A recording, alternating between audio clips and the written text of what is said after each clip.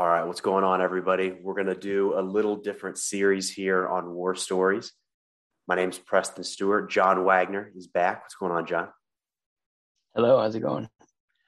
And John was on, I don't know when this one will come out, but a couple episodes ago, talking about some work he was doing with getting interpreters, Afghan interpreters to the U.S.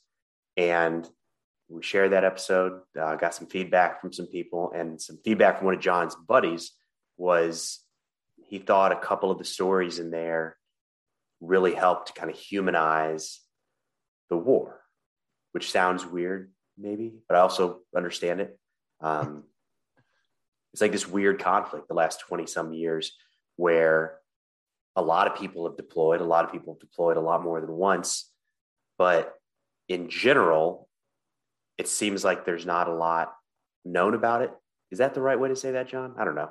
Probably say that better than I Known could. or said, and people are very respectful. I think there was a lot of lessons learned from Vietnam that no one really wants to ask too many questions, and then some people, when they want to talk about war, they just want to talk about action scenes and pretend like they're a movie. But there's so much more to it, and there's so many more stories that are really interesting. And yeah, that was what my buddy was getting at, is it'd be good to hear some of those stories from people like you and Preston. Yeah. So I guess that's a good way to, that's, no promises, but that's what we're going to try to do, is just to talk about some experiences. I think we'll get into a little West Point banter. At one point we'll pull a third member, Connor McNamara, who was also on a couple episodes ago. We'll try to get Connor in here for that, because the three of us lived together for one semester, but went through all 4 years, went through all 4 years together. So we'll talk West Point at some point, definitely in a larger group. But John and I had a career that kind of mirrored each other throughout. So we can kind of go back, and there's going to be like details that, well, I'm just going to get this out of the way now. I call them WAGs, like 9 times out of 10. So you're going to hear that, and I'm going to slip up. I'm not going to say it ahead of time. So anyways, WAGs is going to be able to fill in a lot of gaps. And I'll do the same. So there's enough overlap to where, I mean, these are stories that we tell when we're together, when we get together for reunions or catch up on the phone. And we have not seen as much combat as a lot of people. And we didn't go on as many missions as a lot of people. There's guys who've done like 10 plus deployments, and neither one of us can relate to that. But when we are together, it's usually not telling, combat stories, but it's still war stories. It's silly things that happened or challenging things that happened. And anyways, hopefully over this and however many episodes we do this, we can draw some of those out and present kind of the other side, still interesting side of modern combat, modern deployments. Yeah, and the cool thing is that you and I did 4 years at West Point together, sometimes living together, eating 2 meals a day together. And then we happened to go to the same post, Fort Campbell. And then we happened to be in the same battalion twice. And then we happened to deploy together 2 separate times, doing very similar roles. So in that sense, there's a lot of interesting coincidences, and it's fun to kind of rehash some of these stories with someone that lived it with you. Because I'm sure I've forgotten a lot that you could help me remember, and there's just a lot of fun things to talk about. So yeah, I'm excited. So for a little context there, when you start at West Point, you go through Beast Barracks. Basic training was like 6-7 weeks, somewhere around I don't that. even know anymore. Right? Yeah, I think it was 6 or 7. Yeah. I just remember a few pieces. Yeah. So Wags and I were in the same squad of 10 out of 32 different platoons, 4 squads per platoon. So, right.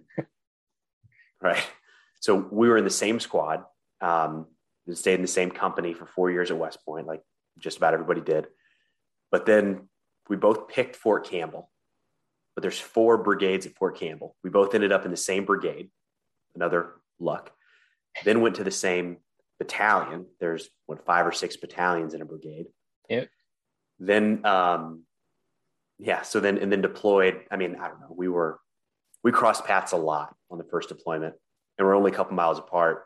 Came back, moved together back to the same battalion. And then, I mean, it would have been a lot of overlap with anybody, but the fact that it goes all the way back to our first day at West Point Right. is weird. Yeah. I remember that first day. It's very overwhelming. And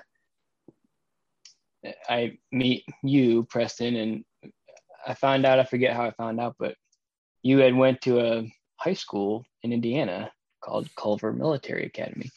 And I went to a high school in Indiana as well. And I knew of Culver Military Academy. It wasn't very close to me. So yeah, there was right away like, wow, there's a guy in my squad from Indiana. This is so cool. But yeah, never did I expect that we'd spend the next 10 years together. Did do you remember anything from, well, here, I'll ask you and then I'll tell you like the one thing I remember from day one. Because it's kind of a blur. Like when you show up at West Point, you kind of know what you're getting into. They do something where they move you into an auditorium and they give you this briefing, and you've just got a bag of like a couple things. They give you everything. And there's some point where they say like, I don't know, what is it? You have 60 seconds to say your goodbyes, something along those lines, 30 seconds, 2 minutes. Because your parents are still with you at that point. Yeah. So you've got like a very short time to say goodbye, and it's super awkward. Yeah. You're surrounded by everybody else. Right. So, yeah, you do that. I remember that kind of, but like, then they pull you into some doors, and it's just kind of the picture of when anybody enters the Army, and there's people yelling and it's confusing and you don't know where you're going, and like, you can't look around, and you start to look around and they yell at you for looking around. Right. So, a lot of it's a blur, but, I remember it was late in the day. You end day one by taking an oath.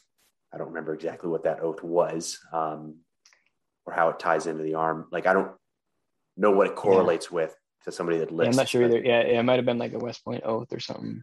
I'm not sure. That's like the thing, and your parents can kind of see you from a distance, but you're in a uniform. And I remember we were like getting ready to form up, and I didn't have pants. You did not have pants. Didn't have pants, no. So like they never issued you the pants. Yeah.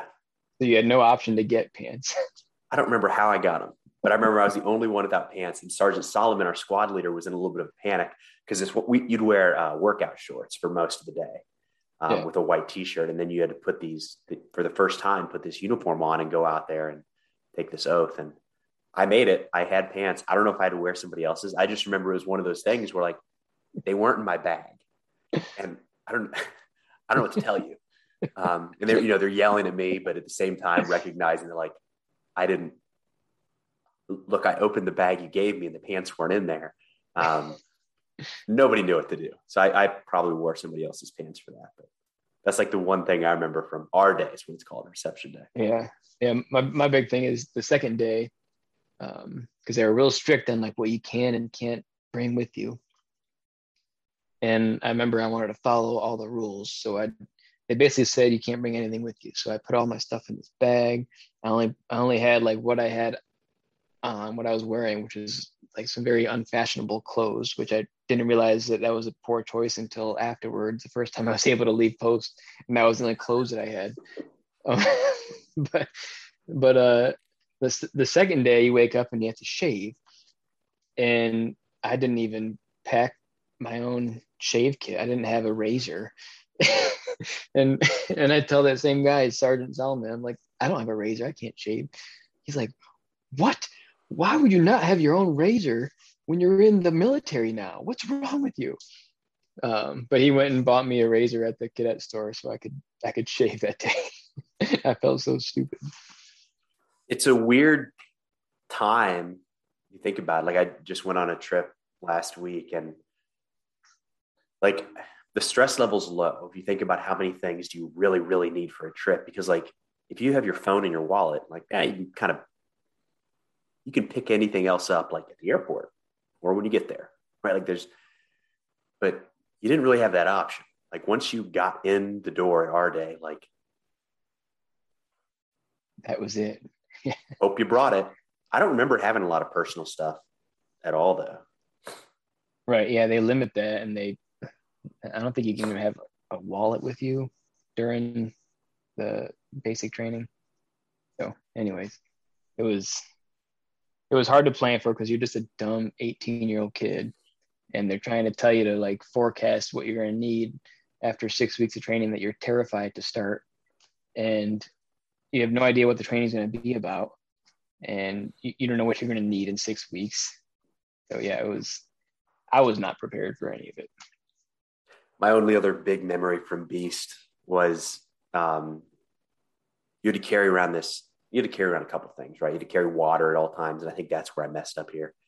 You also had to carry around this book of, I thought I had it in here. The knowledge book. Yeah. The knowledge book of all this information that you're supposed to memorize and be able to recite. And I'd forgotten one of those things. So they put me on the wall and were drilling me, asking me different pieces of information. And the first one as kind of like a punishment, just for being an idiot. And they asked me, one of those things is the Star Spangled Banner. And like, look, like all of the things in that book aren't, master's level military information. There's some simple ones, right? It's like the officer ranks, name the officer ranks, or I don't know. There's some really easy stuff. Star Spangled Banner was in the category of like, it's a layup. You don't have to study it. Everybody knows that. Right. Except for me at that point. I couldn't even think of the first word. And it's worth noting that like, they don't hit you. It's not like they're going to physically assault you. The worst they're going to do is yell at you a little bit and embarrass you. And even then it's all things considered pretty G-rated, and I was just sweating buckets. And like, I remember sweat dripping off my face and like cadre kind of forming up to be like, this guy is at West Point. He wants to be in the Army and he doesn't even know the first word of the Star Spangled Banner. And just a complete blank. Like, yeah. Thanks, guys. But, oh man. Anyways, should we save some more of the West Point stuff for when we get Connor or somebody? Yeah. We should pull somebody else in for that too. Yeah. It'd be fun to team. There's a lot of funny stories there. Yeah, but it's also fun to team up on somebody 2-on-1 and make them feel really bad about something they did or didn't do, But yeah. So, let's jump forward to a little bit of the Army time there. So we both graduated 2009, both branched field artillery. You left out a key piece of our history together, which was our time at Fort Sill. So we went out to Fort Sill for 6 to 9 months, something like that, for was it field artillery basic officer course, something like that. You then went to Ranger School. You were a class ahead of me. You went to Ranger School. That's right. Yeah, so I started like a month ahead of you. It was two things. It was like the officer leader course that's general for all branches. And then we happened to have our field artillery school right there for the follow-on 6 months. That's why we were there for like 8 or 9 months. So yeah, we got apartments there and outside of Fort Sill. It was our first time living on our own, not in a barracks. We were in these really rundown, kind of rough area of Lawton, Oklahoma. We're training every day. And what was interesting was, as we were there, I remember distinctly, it was dark. We were in a morning formation, and one of the instructors, who's a captain or a major, he comes out and he's like, all right, the Afghanistan surge brigades are out.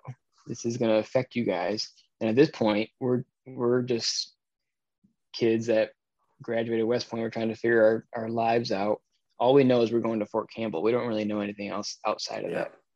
And they list off all these brigades, and they say like, it was probably like 10 brigades they listed off. And I remember trying to listen for 101 because we knew going to Fort Campbell we were going to be in the 101st Airborne Division. So I heard him say like 2 or 3 brigades from 101st Airborne Division. And lo and behold, those were the surge brigades. That's where all the new fresh lieutenants were going to make sure that they were all plussed up for their deployment to Afghanistan. So yeah, while we were in Fort Sill, we found out that where we're going, Fort Campbell, is probably going to deploy us right away, which is kind of what we expected. But when you hear it and you find out that those are the brigades going, then it's kind of a oh my goodness type moment. You know, do you remember that? Kind of, yeah. It wasn't as formal for me hearing it like that. I probably heard it from you, to be honest. If you got it from an instructor or something like that, I probably heard it from you. But it was, I don't know. I was going to say the first dose, but certainly not the first of like the Army rumors, right? There's like some of this stuff you just can't list, the dates of a deployment or the location for a deployment, but everybody kind of knows. And if you get a hold of the right person, they can tell you for sure. And this was one of those things like who's deploying and when. The answers are out there, but they're also not. Yeah. Yeah, it was interesting. Yeah. So you're right. I went from there to Ranger School, which is, it's a 61-day school in the Army. It's a leadership school. It also tests your physical abilities, and really it's pushing everyone to their mental breaking point and physical breaking point simultaneously while trying to show that you can lead troops at the same time while you're at those breaking points. So for me, I went from Fort Sill to Fort Benning is where Ranger School starts, and then you do 3 phases. You do like a Fort Benning wood phase, and then you do a mountain phase in northern Georgia, and then you do a swamp phase in Florida.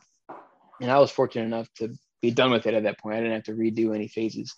And then from there, I went straight to Fort Campbell, and we had kind of leapfrog. So Preston, I was ahead of you at Fort Sill. Then I went to Ranger School, and then you went to Fort Campbell. So by the time I got to Fort Campbell, you were the one that kind of knew everything. You were already in the unit. You kind of you were 2 or 3 weeks ahead of me. So you were, in my view, you were the professional, and you knew it all. 100%. Yeah. And that's when I found out, like, oh, hey, Preston's in my brigade. This is cool. Or my battalion. This is really cool. So I want to back it up real quick because, while you're at West Point, you're kind of shut off from the world in a lot of ways. And there's a critique that I think is valid that doing that impacts West Point graduates when they come out into the real world, because you don't have to deal with all the things that a college student might have to, or somebody, at a traditional university, for better or for worse. But either way, you don't have those experiences, and it can kind of hit you square in the face when you get out. So quick shout out to one of my roommates, Mike Schumacher, for telling me, don't worry about booking an apartment at Fort Sill. There's so many there. You can just show up and find one. And so that was not the case. Nope. So we show up to Fort Sill with a truck full of equipment, signing into the unit the next day, and have to drive from apartment to apartment. And they ask for availability, which they didn't have, because we got there when all of the other lieutenants were getting there and moving in. So there wasn't availability. So cool. Yeah. Good lesson learned there. And we lived in kind of a dump for a while. It's a pretty shady area, but it was. Yeah. On that same note. So again, never been to an apartment. I don't know what I'm doing. I get this lease. I move in, I bring my stuff upstairs. It's the middle of summer and it's very hot there. I don't know that you have to like set up your utilities. And I have my girlfriend with me, who's not my wife. And and we're sleeping on an air mattress, and it is miserably hot and humid. And she's It's like July. you Yeah, didn't July, set up August. the, yeah, it was July or August, and she can't believe that I was that obtuse that I didn't think to like turn on the electricity. But yeah, you're right. We were sheltered in a lot of ways, and we never had to deal with like setting up your utilities until that point. So definitely made some mistakes. Do you remember that place had, so two things about that apartment unit. I have a memory of having to pay with a money order. Like I remember having to get them. Is that right? Yep. Yeah. Okay. And he had to get multiple transactions, or that's the way I had to do it. I had to go to like a ATM or something and just max it out 3 times to go pay my rent. Yeah. I had to go to different ATMs to, yep. Yeah. Um, that one's not on us. That's on the apartment unit. But the last thing is, do you remember they said like it comes with free HBO or something? But really they had Yeah. stolen cable. And you could be watching TV and the channel would change. You could sit there and some random person would be flipping through the channel. And then the channels would be different. So like ESPN would be channel 25 today and tomorrow might be like 64. Yeah, that was sketchy. It was free cable. Yeah. Perfect. All right, I'll get back to some Army stuff. So what Wags is not hitting on here that I'll bump him up for a little bit. Ranger School is kind of like the premier leadership school in the Army. And it's I'll say requirement for infantry officers to go through the school, a requirement for people that go on to serve in the 75th Ranger Regiment. I say requirement for infantry officers. A requirement is in just about all have to go at some point in their career. That doesn't mean that all pass. Not all field artillery officers go. In fact, I think my class of 50 had one slot. How many did you guys have, John? We had, yeah, it was interesting. We had 17 slots, and there was a group of about, I don't know, 70 of us that were interested in those 17 slots. And we did like a different little training regimen in a way. And they narrowed us down, and there was some attrition. And when they found out that we had 17 slots, they ranked us 1 to however many there were left. And I remember I was ranked fairly high, and then they sent us off to Ranger School, but the prep wasn't all that great. And of those 17, only 2 of us ended up completing and graduating. So I think our class did not help follow-on classes, because then I think, like you said, there were less slots for the next couple classes, because we did not prove ourselves worthy of getting all those slots, because they're very competitive. Like everyone in the Army wants these slots. So to give 17 to some artillery school does not seem fair to some infantry unit that wants to send some high-speed sergeant. But so just to dial that in, like Wags is at the top of the field artillery class, and then was one of the few to graduate. Like it's a really hard thing to do, but that's going to come back. We talk about your job in Afghanistan. I think that's kind of the reason, or one of the reasons, right, that you were earmarked for a job once you got downrange. Yeah. But yeah, so we get to Fort Campbell, both assigned to 2nd Brigade, 101st. And as field artillery officers, there's a couple different jobs we could have done, but I got assigned to Dog Company, 2nd Battalion, 502nd, Wags to Charger Company. So, C and D Company. Right. And when I got there, they were still at JRTC. So I got there on April Fool's Day in 2010. They were down, so Joint Readiness Training Center in Louisiana. The whole unit was down there. So I hurried up and got to Fort Campbell. And then the unit was gone for like another 20 days. So I just kind of sat around, didn't do anything. Checked in each day. But by the time you got there, Wags, maybe I sounded like an expert, but I'm not sure I'd even met everybody at that point. It was kind of a weird welcome. Yeah, it was. I recall that now because they had just finished this training session. It was kind of a bonding experience for the units because it was the pre-deployment training, and then they come back, and here we are, these fresh lieutenants that don't know anything. So we definitely as is the case with every new lieutenant, we had zero respect or credibility.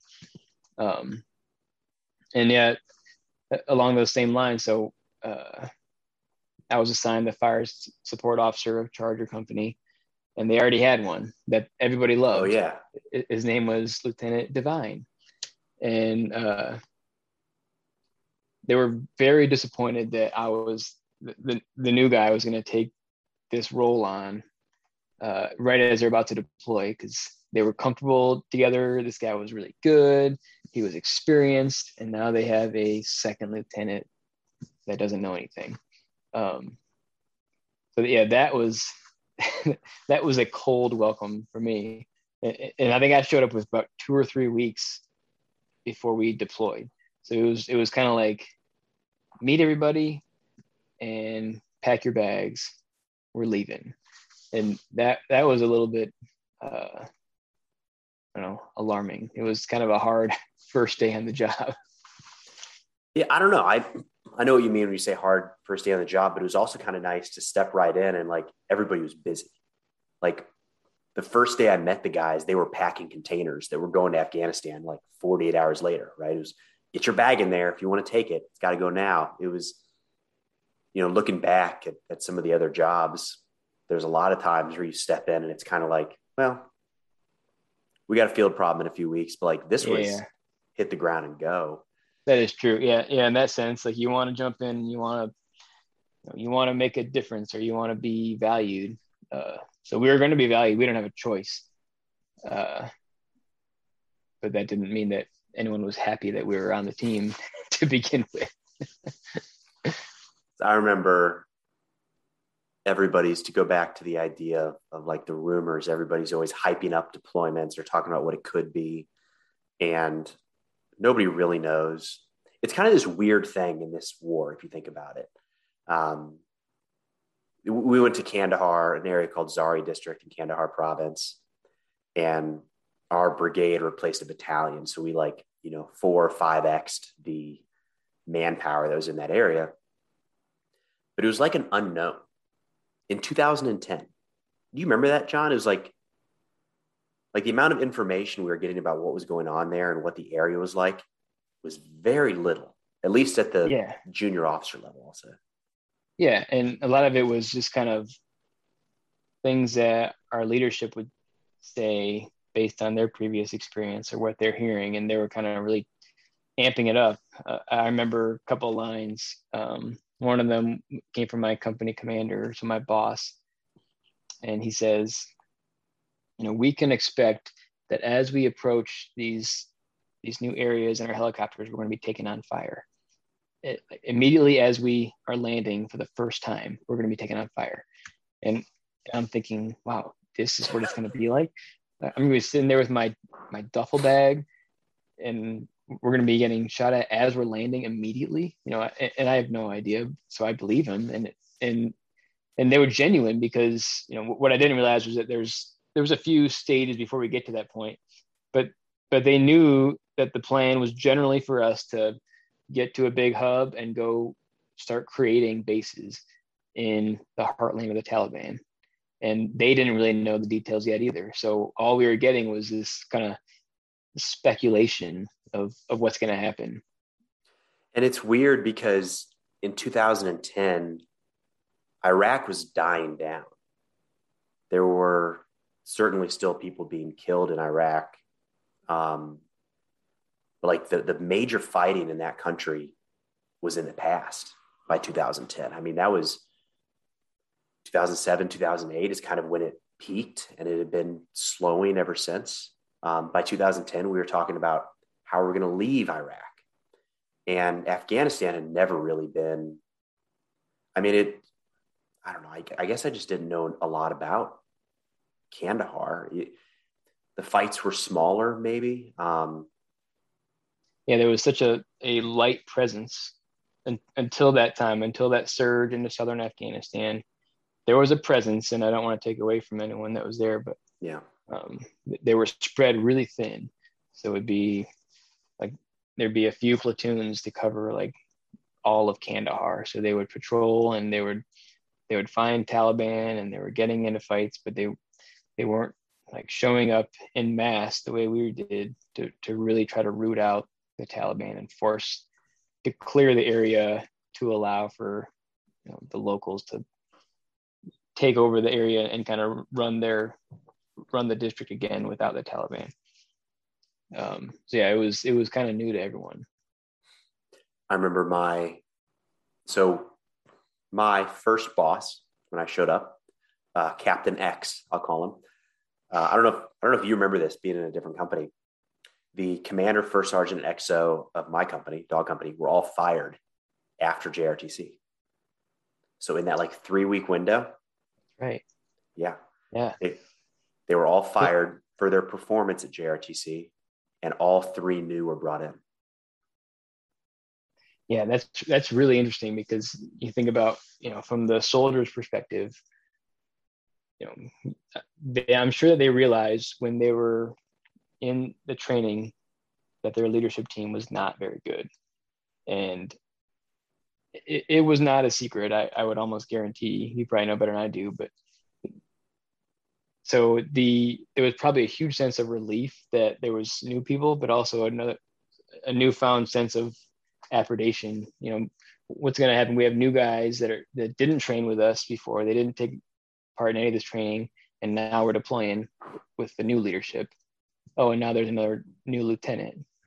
What's going on with our leadership here? But it really worked out for you guys. You guys had a great team. Yeah, no, it really did work out well. A part of me wants to tell some of the stories that I heard about this guy, but it's also like second and third order, and I feel like I'm stealing a story from somebody else, but it was bad. JRTC, the whole point of it is to kind of get your teeth kicked in and learn through making mistakes. But like, he went over the top. They just made a lot of mistakes at the company level. And, it's kind of cool if you think about it,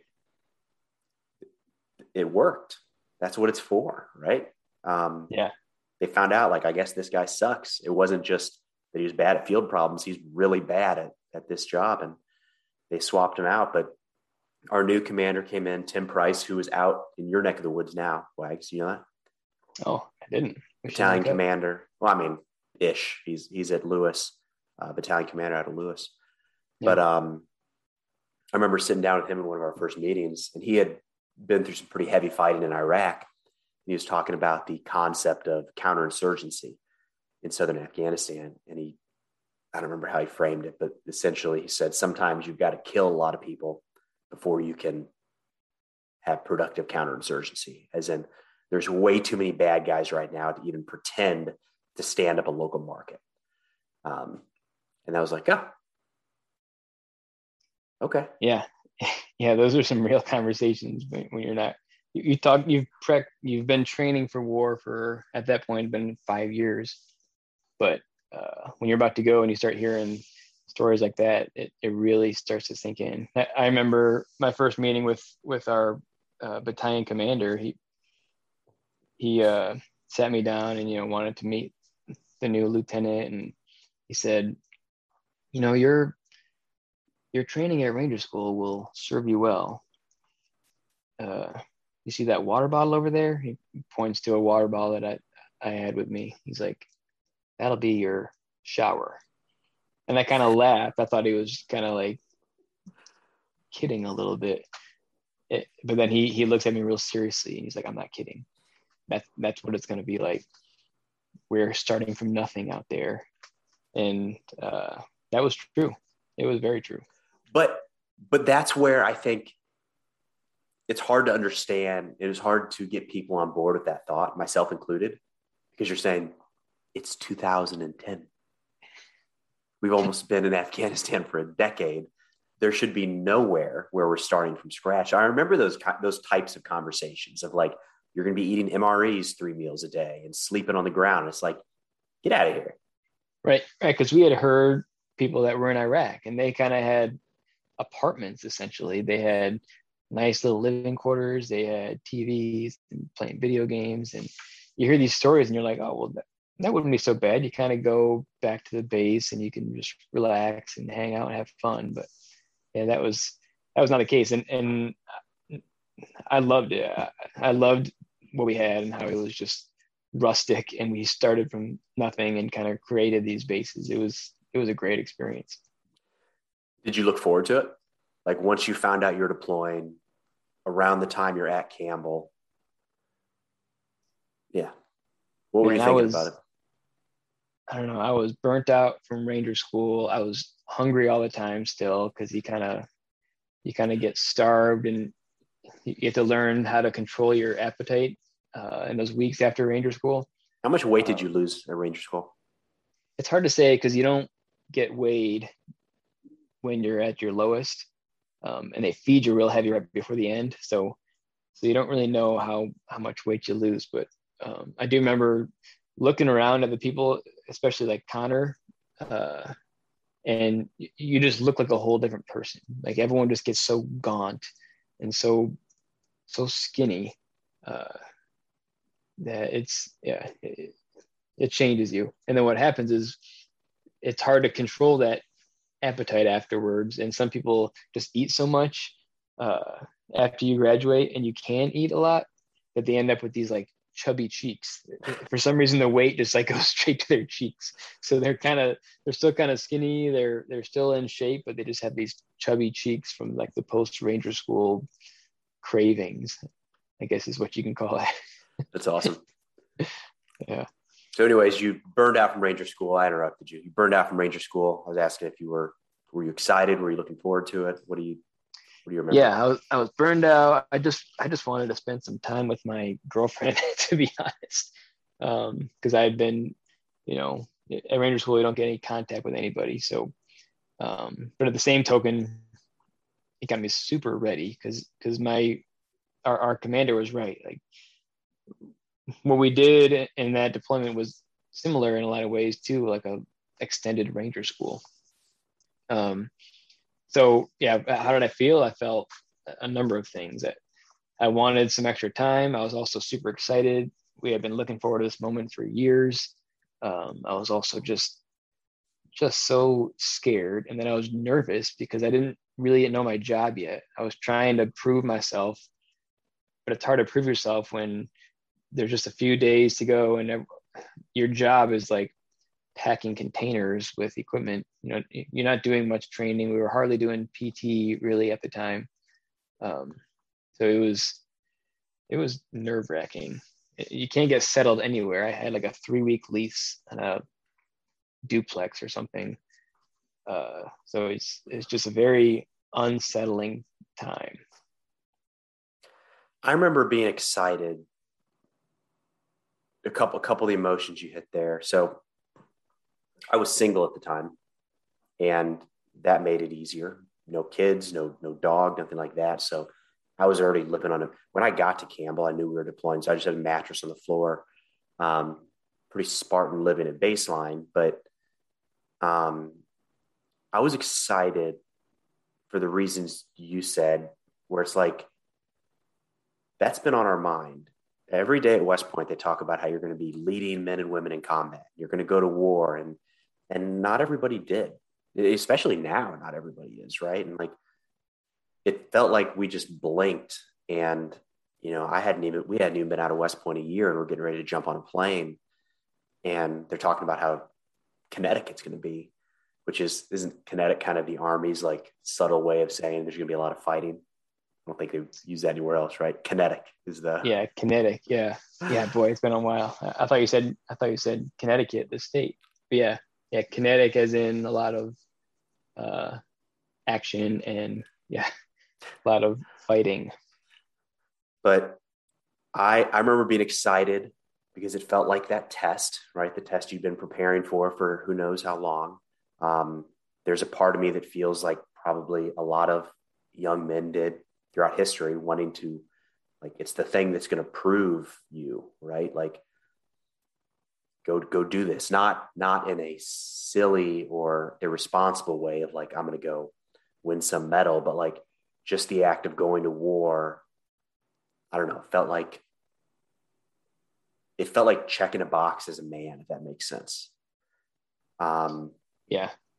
The scared part was mostly around, and it's funny how quickly this happened, just looking back. I was scared that I didn't know enough to be in the job that I was doing. Right. Yeah, that's what I was going to say. Yeah, there's so much to know, especially as a fire support officer. There's a lot of pressure on you. Not that it's more than an infantry officer, but there's all these things you have to know about working with different aircraft, and you're supposed to like coordinate the different levels of aircraft and uh, call for fire and all this stuff.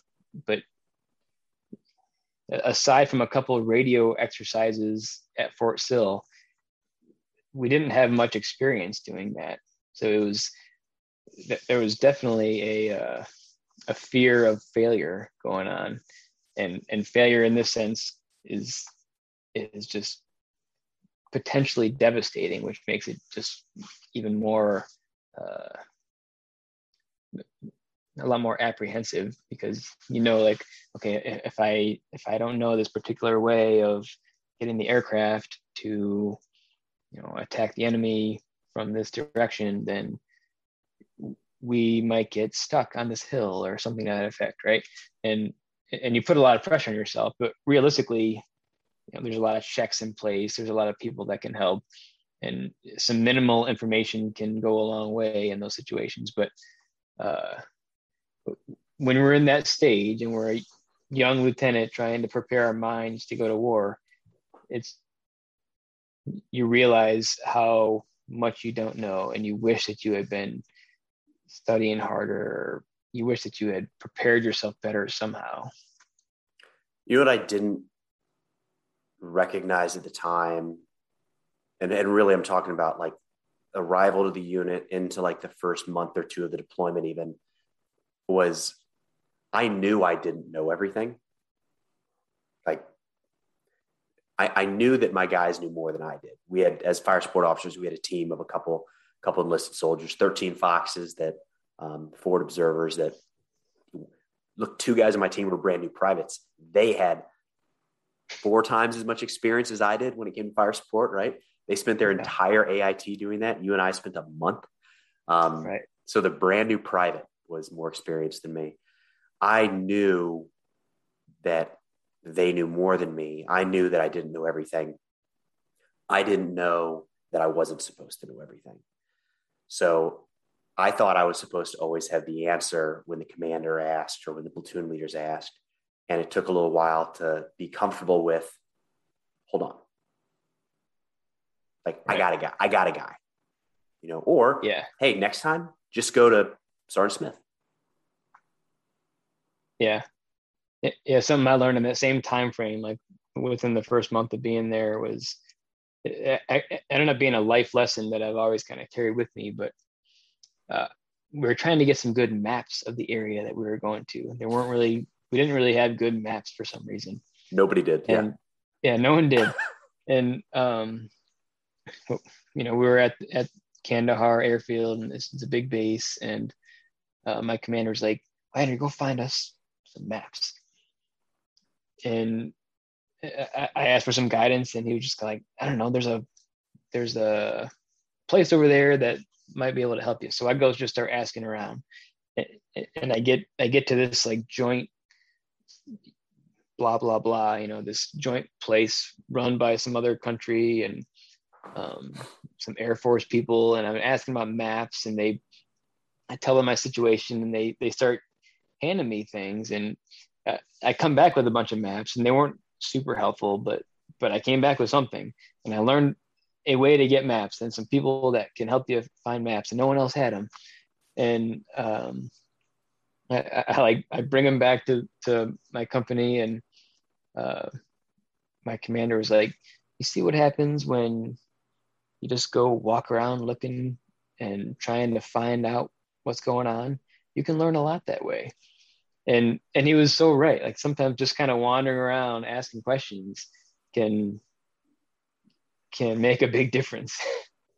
Dude, I think I don't remember doing that with you, but I have like the exact same experience of like talking to some Canadians in some RC South talk, and they're pulling out these 1 to 50,000 maps that were useless.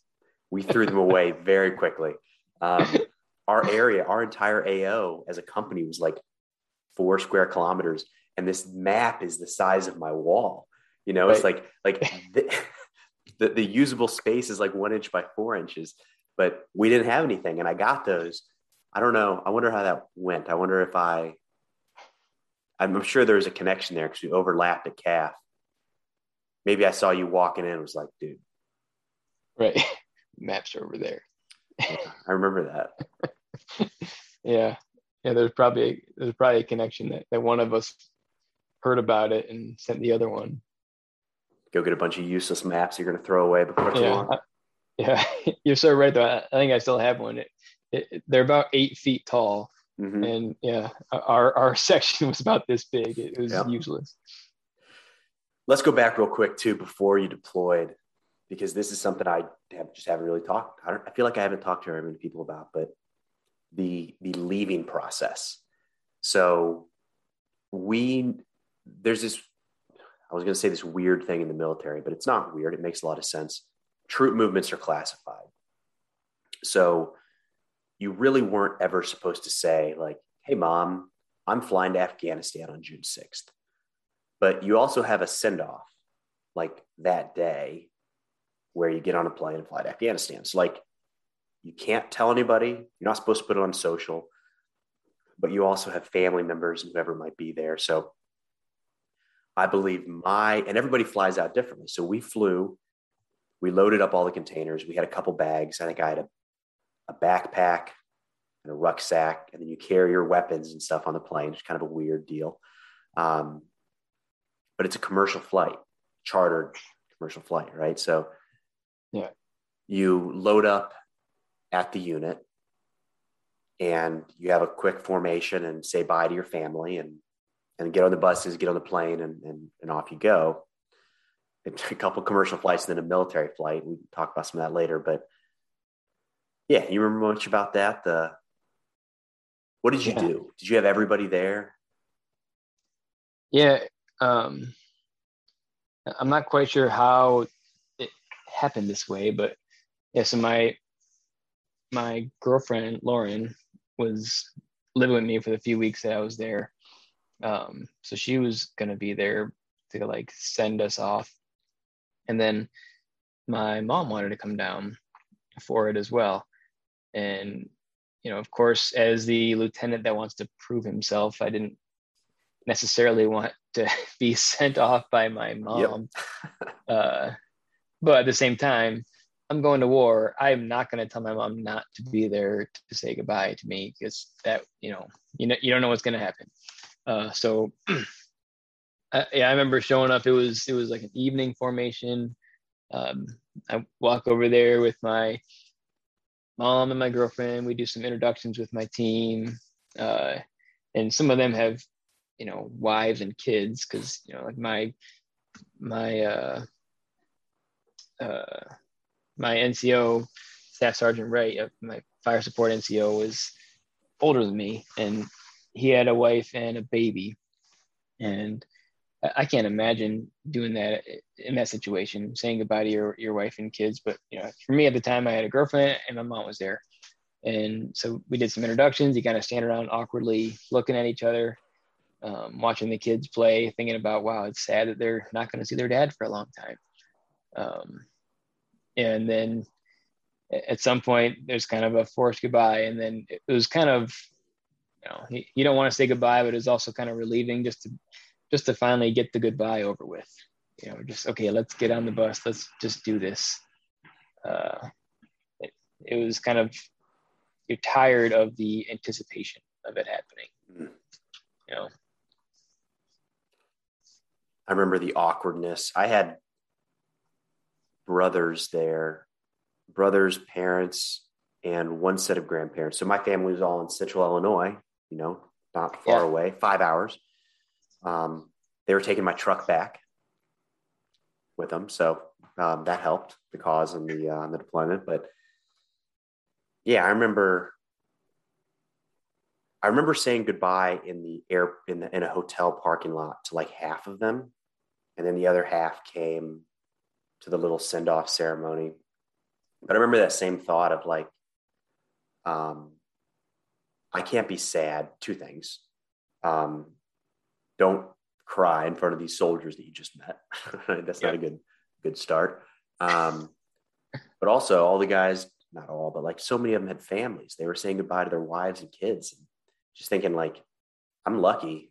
And I've said that ever since. Like, I feel like I was lucky on those deployments to not have to deal with, I mean, and not have to, maybe a better way to say that is not put a wife and kids through that. Right. I mean, we knew it was going to be a year. There's always rumors of shorter and longer, but we pretty well knew we were going to be gone a year. I remember you have this just standing around awkwardly, to your point of like, we know it's coming. Let's just hurry up and get this over with. Right. And doing those quick hugs and everything and not really knowing what to say. I don't remember what I said, but I definitely was tearing up and quickly put the big sunglasses on. And wore those until we got to the airfield. I remember that for sure. Yeah. There was definitely some tears that I was holding back. I remember, and so then at that point you don't want to talk. And I think a lot of us were going through it. So no one's really talking, because if you start talking, people will hear that you're like about to cry, and or currently crying. Yeah. Or currently crying and just pretending like it's not happening. I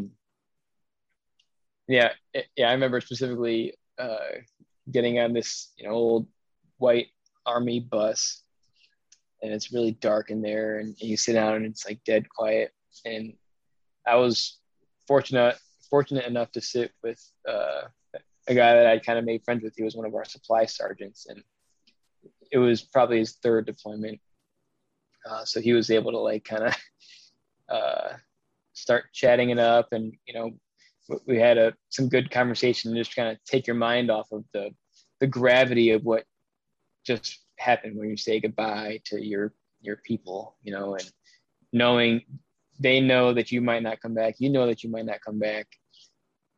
You're all trying to pretend that like that's not the case, but you're all thinking it at the same time, and it is uncomfortable, and it's very, very emotional, especially as a dumb kid that doesn't really know what you're getting yourself into. So that's something else I should have said earlier when I said I was excited about going is when it came time for our second deployment, I was not excited about going.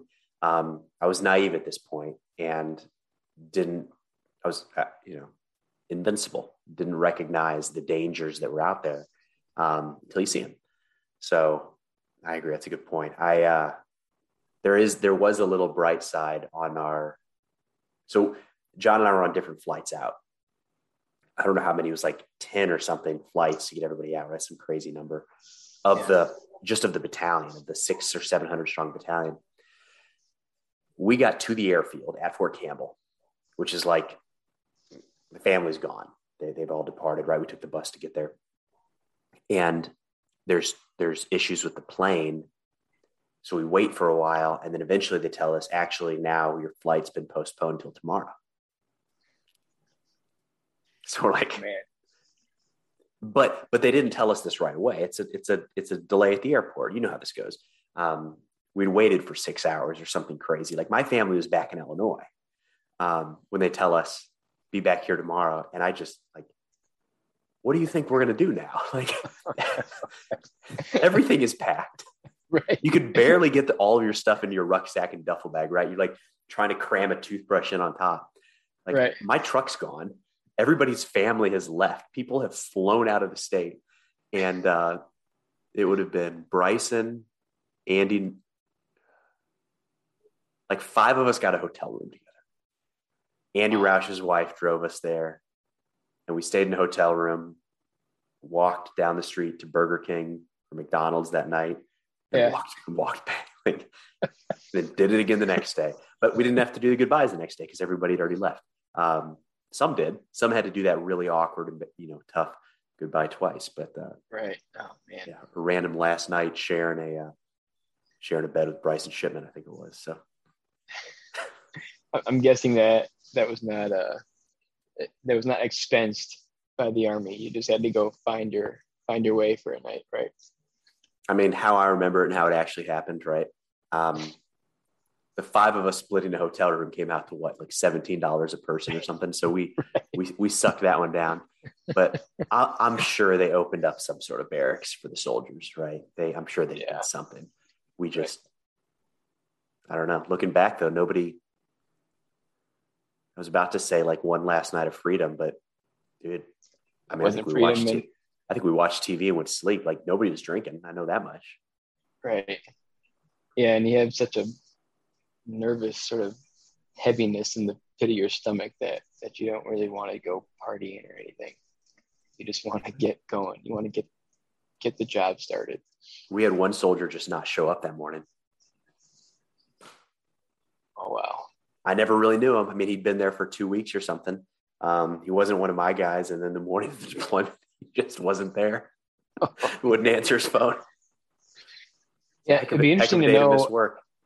Right. It'd be interesting to see the AWOL statistics. I've never looked into it, but I have a duffel bag here at the house that is actually a bag full of someone that went AWOL, his equipment. I ended up with it because I was the guy that investigated all the stuff, or I tried to have him pay for all the stuff that he owed the Army for. And once I got all the stuff turned in that was useful, I still had this bag full of stuff that now is my heavy punching bag.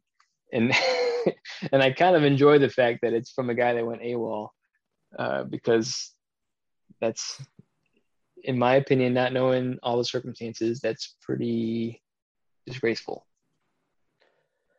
Was it right before the deployment, or was it in the? This guy was in the middle of it.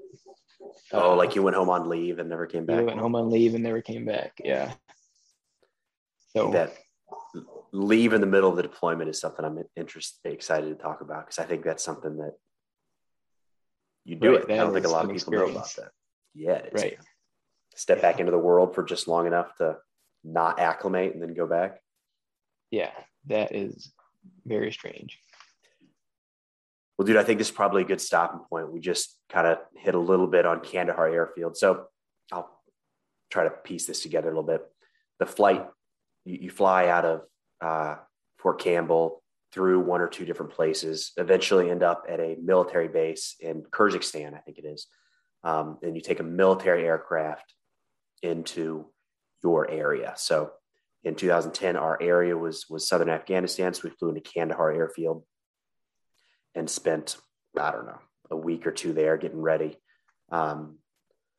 before we jumped out to Zari district. So I think that's probably a good stopping point for now. And we'll pick it back up maybe when we're taking rounds as you head into the first airfield. Did that happen to you guys? Right.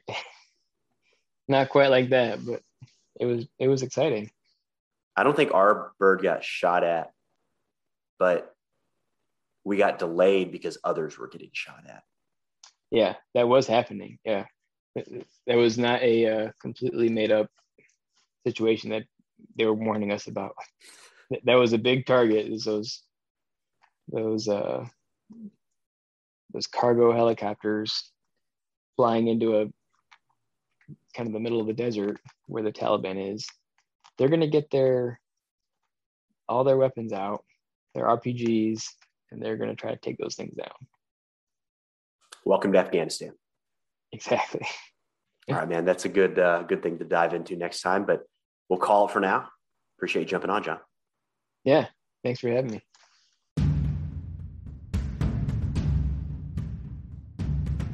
Hey, thanks for listening to War Stories. If you get a chance, it'd mean an awful lot if you could head over to Apple or Spotify or wherever you listen to your podcast and leave a review. It helps others to find the show. But thanks again for listening. We'll see you next time.